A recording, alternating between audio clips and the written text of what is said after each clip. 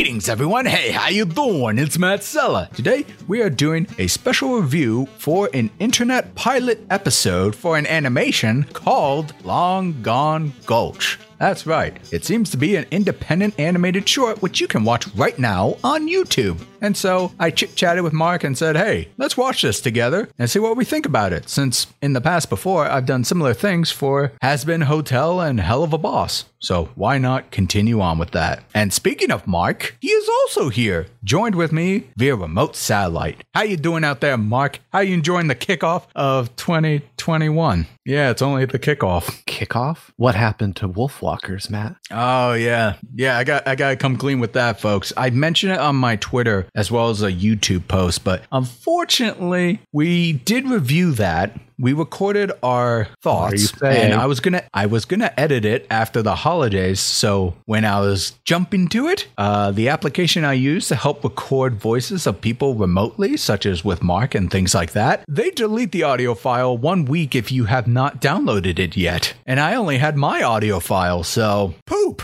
All that hard work, the blood, the sweat, the tears, the artistic critique and merit we did.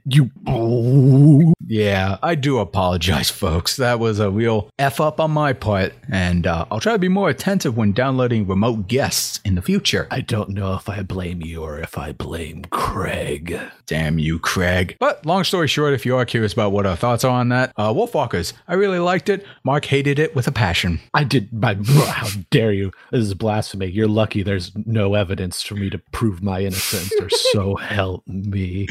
I'm joking. I think we enjoyed it, generally speaking. This might devolve into a Sweeney Todd situation. Anyway. Yeah, no, you folks, you're not here to hear our thoughts on Wolfwalkers specifically. We're here to talk about Sweeney Todd. Yes, you're here for Long Gone Gulch, folks, so let's get straight into it. Mark, why don't you let the fine folks know, what is this pilot all about? Well, I'm glad you asked, Matt. In the pilot episode for what I hope will be a series, Rawhide and Snag aren't always the best sheriffs of the strange land known as the Gulch. When crossing off their wanted posters for having defeated the Mako gang, the two find themselves in hot water, and they must fight for what they care for most, while going up against the rogues gallery that live in the land of the Gulch. And that, I would say, is the general synopsis for this pilot. Now, to kick things off, I want to put out some of my pros for this pilot. Aesthetically speaking, I really enjoyed the visual style of this show. The environments in particular, I really liked how hand-drawn and organic they feel, how detailed and lived in they are, but not too overly detailed to distract from the characters too much. Yes, there is a lot going on, but I feel like that this cartoon is much more cohesive than other independent pilots that I've seen. And to kind of continue off of that, I actually do like the art style of this show. It reminds me of the early 2000s Cartoon Friday kind of style, while at the same time, and I believe Mark mentioned this before the show, it also has a hint of that Nicktoon style that tries to kind of go with that retro feel to it. And so in terms of the character designs, I think while they are busy in some areas,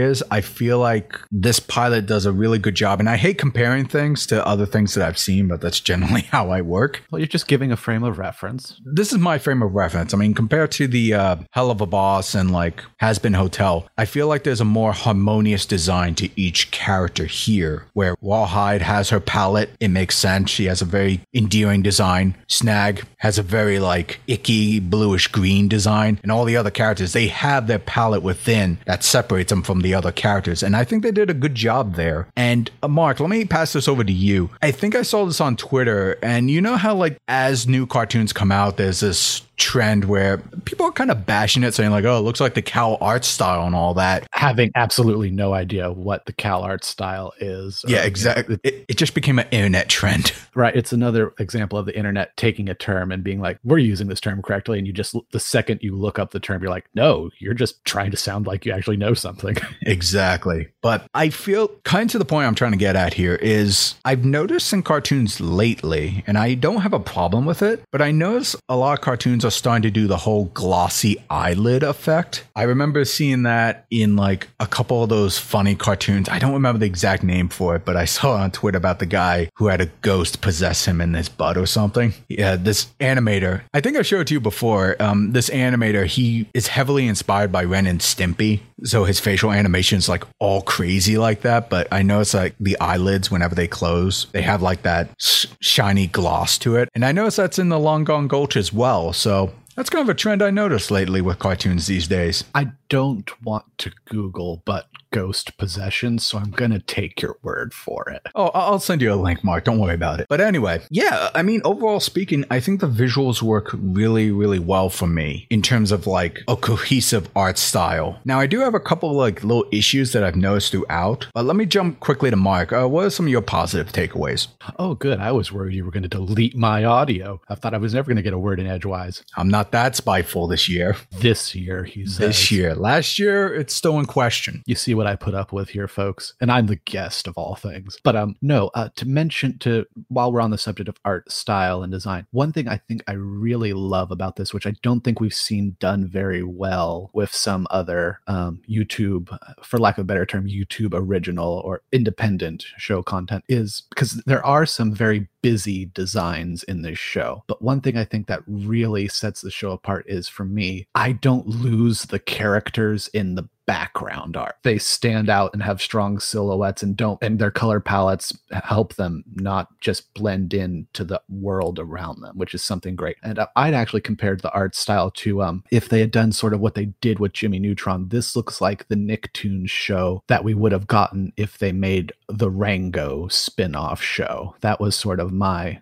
visual comparison to it, kind of in that ballpark. But yeah, no, there's, Rawhide has a very predominantly warm color palette. Snag has a much more cooler palette, so they contrast with each other whenever they're on the screen. The character designs are really fun. I know we were instantly sort of taken in by Pinchley the cactus and just some of his little things. I actually loved Mako's design, and Matt, you even mentioned that Squatch, you liked how his hands, rather than having defined hands just because he's so furry, were just kind of scruffs of fur, really. Yeah, I thought that was kind of a funny design choice there. And it was just a lot of fun. Even like characters like the Mare and Marigold, just being jackalopes, was also a lot of fun. But overall, the art style really stood out and felt very refined in a lot of areas. I never felt like things were going necessarily off model per se, even when things are supposed to be exaggerated in certain bits of animation. And I really appreciated that. No, yeah.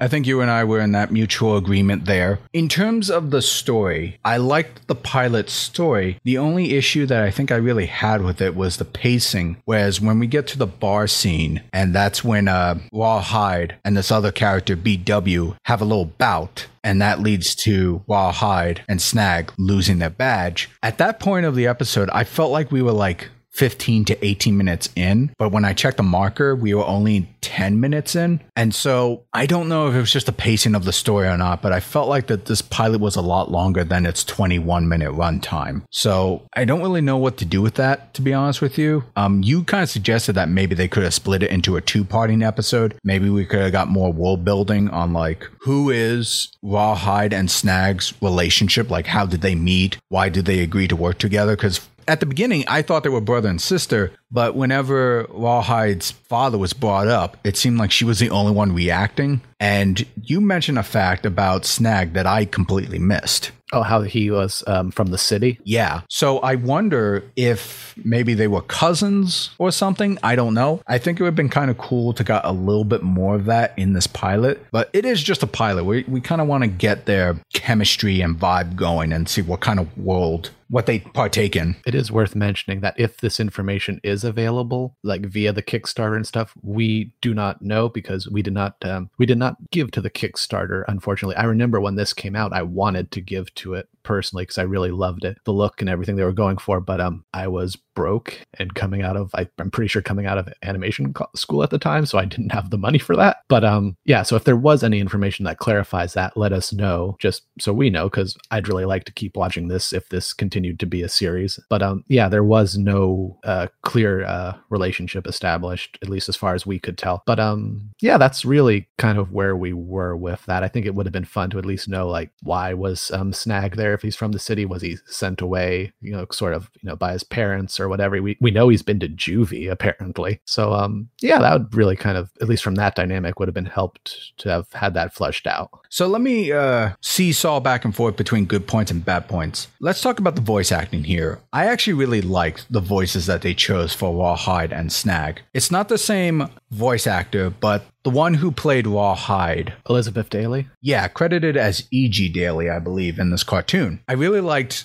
how much she kind of emulated a little bit of that Tommy Pickle voice in this. I don't remember that voice actor's name, but I kind of like that vibe. It really gave me that nostalgic 90s vibe there. And what's cool, you told me about this, Mark, is the guy who played Snag is the same guy who voiced Jack Spicer in Shaolin Showdown. And I thought that was great because I liked that nonchalant, laid back, yet attitude he gave. I thought that was great. And we both agreed. We kind of like the voice of Mako. He reminded you of a few things, yes? Yeah, he kind of sounded to me like if Jim Cummings doing his Winnie the Pooh voice in sometimes was trying to do the voice of Yondu from the MCU Guardians of the Galaxy. And there's a reason I actually really liked his performance. And he's actually a voice actor who's really been climbing up the list of my personal favorites. It's Eric Bauza, who some of you might know from his recent works. And in fact, we actually praised him, I believe, quite a bit during our review of the new Looney Tunes that are on HBO Max, with him, having taken over the roles of Daffy and a few others. And yeah, no, he's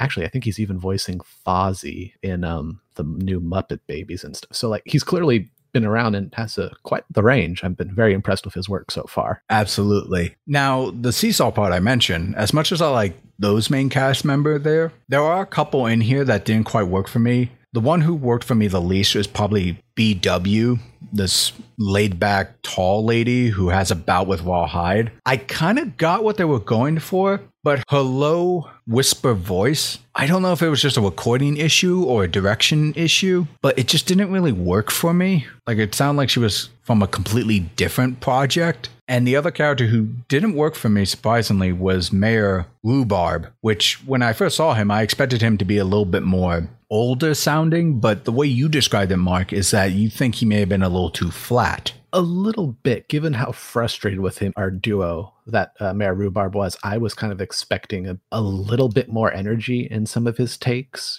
Someone who sounds like he's really he's just, exacerbated. He's kind of at his wit's end. Like, we even see him in the beginning. I think you could either read it that he was trying to spike his coffee with carrot juice, or it was like sort of a Tums, sort of allegory. But like, I was kind of like, okay, this guy's, like, got ulcers, like he's really high strung. He's in the mayor of this crazy town, and these kids kind of keep helping but making it worse, and things like that. So that was just my opinion. And I realize that's rich coming from me, because I consider myself to have a very flat, monotone voice in terms of delivery. So I am not one to judge. So take that with what you will.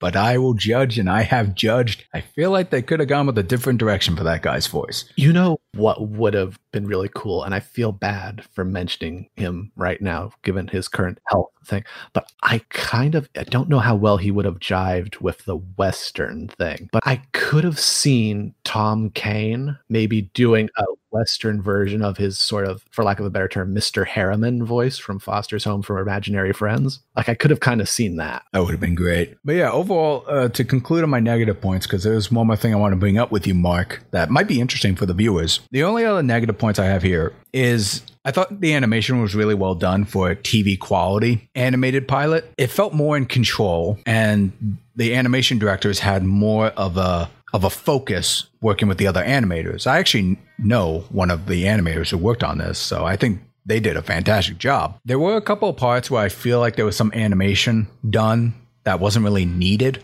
but that's very nitpicky. It's just very minor reactions and takes. But one of the bigger issues that I had that came up, unfortunately, there were a couple of times where I think I probably blame the editing more than the animation. There were a couple of times where characters would say their line, set up for a gag, and then a punchline would follow. But the hold on the setup afterward was held a little bit too long, and then something would happen. And I feel like, because that came up a couple times, the first time it was like roughly 2 minutes in, Rawhide says something, she gets excited, but then there's like a freeze frame for like almost like 3/4 of a second, maybe 1 second, where nothing happens and then a consequence happens. I feel like the editing could have been a little bit tighter there. Or if you wanted to hold on that frame, maybe at that point have Snag like do a slow blink or something. Because as soon as she was done talking, the entire video froze for like a second. And that happened a couple of times here and there where it was like, I don't know, I think the compositing could have been a little bit tighter or editing wise.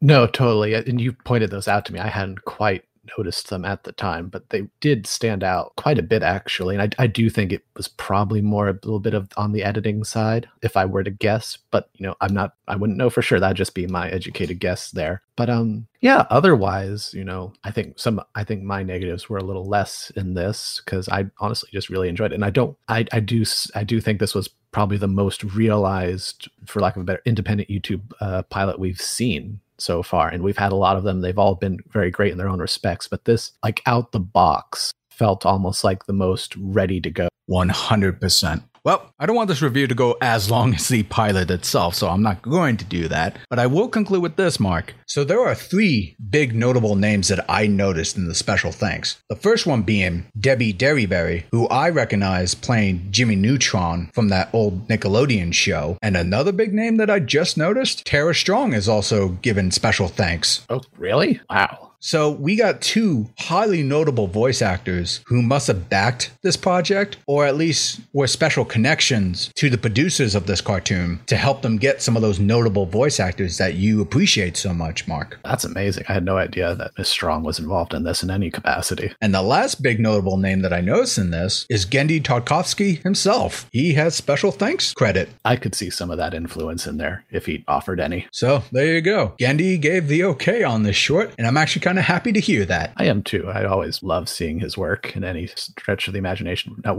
how much he was involved, we don't know, but that sounds great. By my guess, he definitely endorsed this cartoon, and so that's probably why I would recommend Long Gone Gulch. If you haven't checked it out already, you can see it on YouTube. We'll link you in the description below in both the YouTube, and we'll see if we can do that on the Spotify one as well. So yeah, overall, I really enjoyed this. A couple little issues I had with it, but they were mostly nitpicks. I'm really curious to see if they're going to continue off of this. I'm always a fan, oddly enough, of spaghetti westerns, but with a twist. And I like kind of that gritty, weird twist to it. I mean, I enjoyed Rango a lot, so. Rango was one of our favorites way back in the day. I'm afraid that Rango is already way back in the day. I think it is like 11 years old. Oh, don't say that. I know.